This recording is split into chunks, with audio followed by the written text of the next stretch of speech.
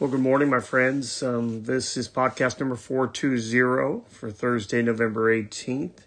Kind of sitting in my office on a rainy morning and recording a couple of podcasts for November.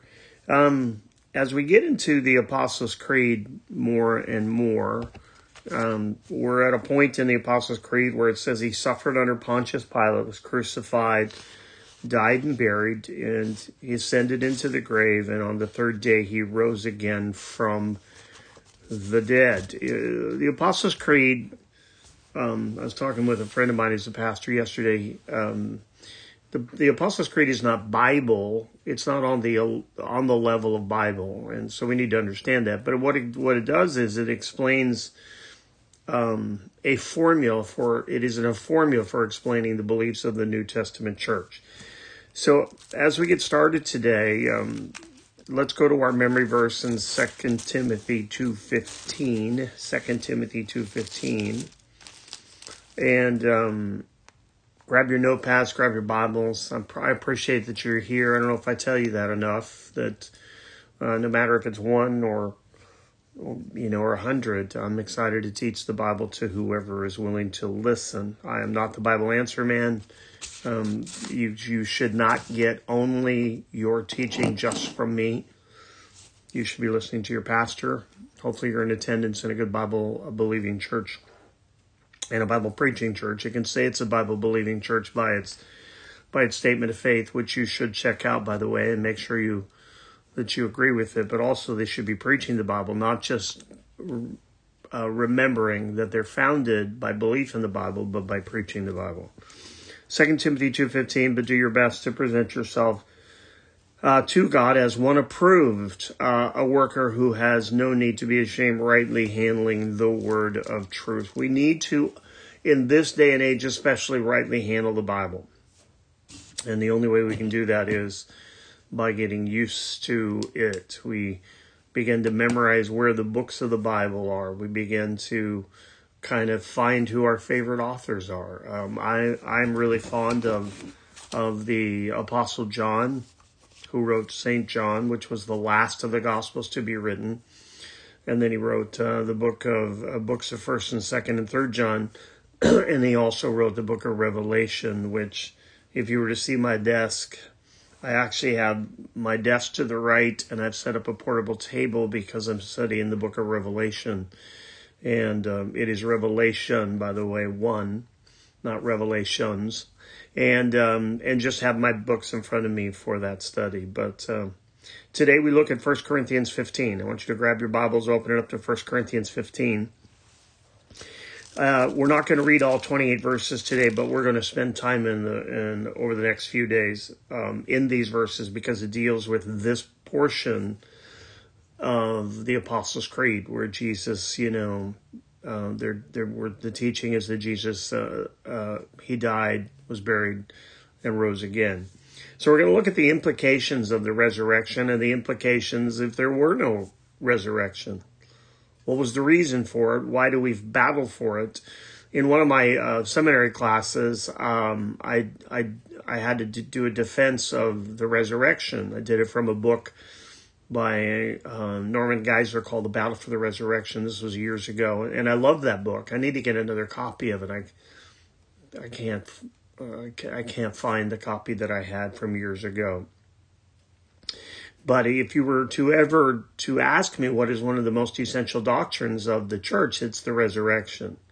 And we'll find that as we read in these verses. And so what I want to do today is we'll read a few verses, and I just want to comment as we go. So you can grab your notepads and write these scriptures down. 1 Corinthians 15, verse 1. Now. Circle now. It's another connecting word, and we'll see some connecting words in this. He's talking in 1 Corinthians 14 about orderly worship, and then he gets into 1 Corinthians 15, and he starts to talk about the resurrection. Now, this book was written AD 53 to 55, somewhere in there, which was within about 20 years of the actual resurrection of Jesus Christ. And that is essential for us to know, because it's the nearness of the event when it's the letters are written, the books are written about the event, that makes it more important, because the closer to the event, the less likely for some kind of false teaching to be placed out there. But here we are 20 years after the event, the greatest event in the history of mankind, and Paul's having to already correct some things. He says, now I would remind you, brothers, of the gospel. The gospel is the good news. The good news. And if there's good news, that means there's bad news. The bad news is that Romans 3:10 says that there are none righteous, no, not one. The Bible says in Romans 3:25 that we've all sinned and come short of the glory of God. The Bible says in Romans 6:23 that the wages of that sin is death, but the gift of God is eternal life through Jesus Christ our Lord. There's a little bit of the Roman road. So that's the bad news and the good news. The bad news is that we're sinners. The good news is Jesus Christ came and paid the price for our sins. So he says, I want to remind you of the gospel. And the gospel is what I preached to you, which you received. So he's talking to a group of believers and said, listen, I spoke to you about the gospel, and you received it, and on which you stand. That is your foundation. That is where you are standing. If you're standing on anything else, then you're in trouble. And by which you are being saved. Now, the process of salvation is ongoing. We are saved when we submit our lives to the wooing of the Holy Spirit, to Jesus Christ. He comes into our life. We are being saved in that we are walking out our salvation. And ultimately, the finality of that salvation is when he comes to get us through the rapture of the church, or we go to be with him through death. And so it's this ongoing thing. When we're saved, the curse of sin is broken in our life. And then the Holy Spirit at salvation comes into our life to strengthen us against the power of sin and its temptation. And then ultimately one day we'll be removed from sin altogether when we're in the presence of the Lord. And then there's a key word after being saved. It says, if you hold fast to the word I preached to you, unless you believed it in vain. This is an important verse, because what it really takes into account here is, was your salvation real? It's not that you can lose your salvation. It's, was the salvation, was your belief real? Did you believe in vain? Were you just following a crowd? Did you just say a few words? Or was your salvation true? There's a big difference there. There are people who come to church on a regular basis who do not have a relationship with Jesus Christ. They have a relationship with the church. And so he talks about the difference here. Verse 3 then. For I delivered to you as of first importance what I also received. He said, I'm not inventing something here. This isn't something that I came up with. You know, I was a persecutor of the church, and God got a hold of me on my way to Damascus in Acts chapter 9, and knocked me to the ground, blinded me temporarily, got my attention, and I became a warrior. Instead of a warrior against the church, I became a warrior for the church. I once persecuted, and now I preach the gospel. He said, so of first importance, this is what I received. And where do I receive it? Two potential locations. Obviously, he received it from the Lord individually as he spent time with him before he became this teacher and preacher of the gospel. But he also went up to Jerusalem within the first 3 years of his salvation and sat down with some of the leaders of the church, and what was poured into him was the gospel. Why would that happen? He didn't need their approval, but they were eyewitnesses, the eyewitnesses of the life and death and resurrection of Jesus Christ. And so he was willing to go to them and to sit with them. He wasn't getting an okay from them, because his apostleship was different than theirs, because it came directly from the Lord after Christ had raised from the dead. For our, he said, what I also received, that Christ died for our sins in accordance with the Scripture. Again, as we talked about yesterday, Jesus' death was an appointment. It wasn't an accident. It was in accordance with the Scriptures. And we won't go there, but in Luke chapter 24, Jesus takes the disciples that were on the road to Emmaus back to the Old Testament and tells them exactly what needed to happen. That the Christ, the Anointed One, would suffer.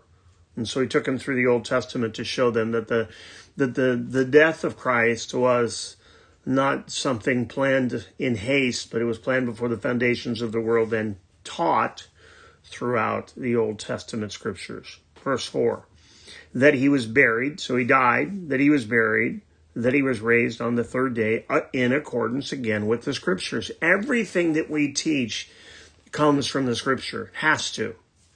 Because the scriptures are reliable.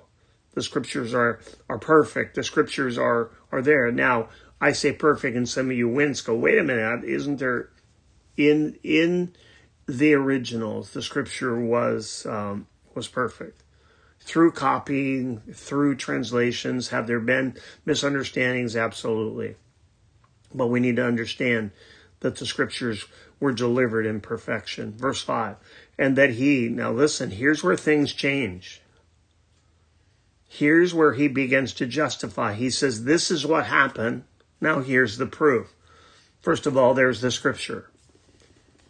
The scripture proves that Jesus would come, that Jesus would die, that Jesus would be buried, and Jesus would be raised again. So there's a proof. Remember, in the Jewish law, there had to be multiple witnesses. One person couldn't testify against another. It would be, his word against his word. But it says multiple witnesses. So we have the scripture.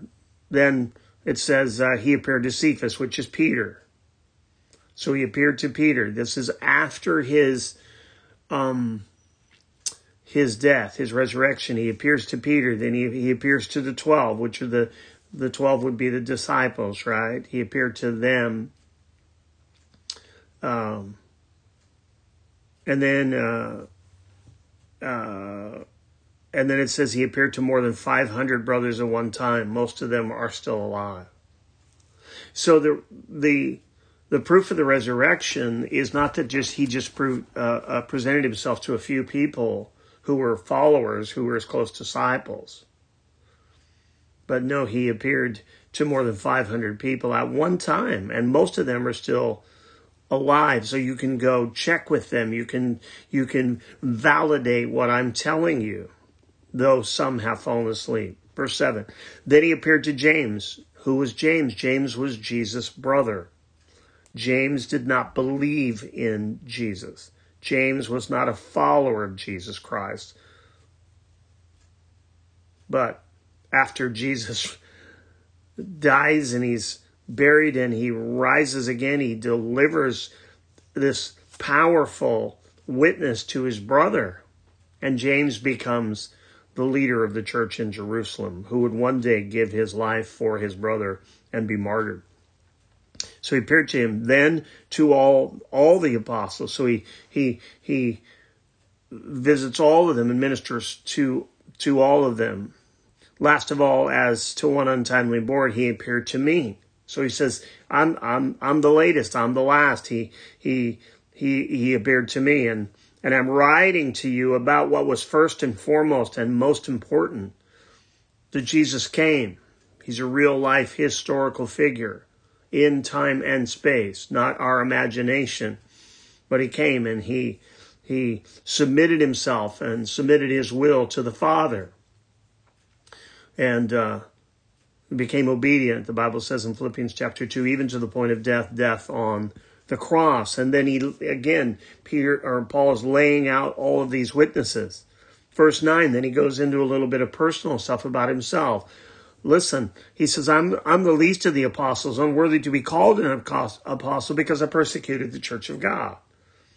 Again, back to what we saw in, or what we've talked about in the past in Acts chapter 7 and 8, when Paul witnesses Stephen and his life and his testimony about the Lord, and then Stephen being drug out and judged, and he held the coats of those who threw stones and killed Stephen, and Stephen says, do not lay this charge against them. And Stephen looks up and says, I see the Son of Man standing at the right hand of God. And they threw the stones even harder, I would imagine. And Paul, anxious to defend God and anxious to clear God's name, goes about then persecuting these people that are called members of the way, and has them dragged to court to be sentenced, men, women, and children. And he says, I'm the least of the apostles because I persecuted the church of God. Verse 10, but, circle that, but, there's that connecting word. But by the grace of God, not by my efforts, not by my pedigree, as we saw in Philippians chapter 3, as he lays it all out, who he is, his resume, and then he says, I count it all dung, I count it all as garbage, I count it all as nothing. But by the grace of God, I am what I am, and his grace toward me was not in vain. I haven't wasted it. But he says, on the contrary, I worked harder than any of them, though it was not I, but the grace of God that it was within me. Again, I can't take credit for my hard work. I can't take credit for my labor, because all of the labor that I've done has been done because God has been gracious to me, and the grace of God is working within me. Verse 11, whether then it was I or they, meaning me or the apostles, the other apostles, so we preach, and so we believed. We were consistent in our message to you that Jesus Christ came, was born, wrapped himself in human flesh, John chapter 1 and verse 14, and died a sinless life, even though there was no guilt found in him, as we heard from Pilate on multiple occasions, and as we looked yesterday, that Pilate found no guilt in him. Yet for fear of the Jews, he had him beaten, then he had him crucified. And then this same Jesus, who had all this done to him, God has raised from the dead. And it's about him who we have taught. Tomorrow we'll get into the remainder of those verses down through verse 28. You can read that, 1 Corinthians 15, 1 through 28. And we'll get into the implications of the teaching and the preaching of Paul here about the resurrection of Jesus Christ. Let me close in prayer. In Numbers chapter 6, verse 24, the Lord bless you and keep you. The Lord make his face shine upon you and be gracious to you. The Lord lift up his countenance upon you and give you peace. God bless you till we talk again.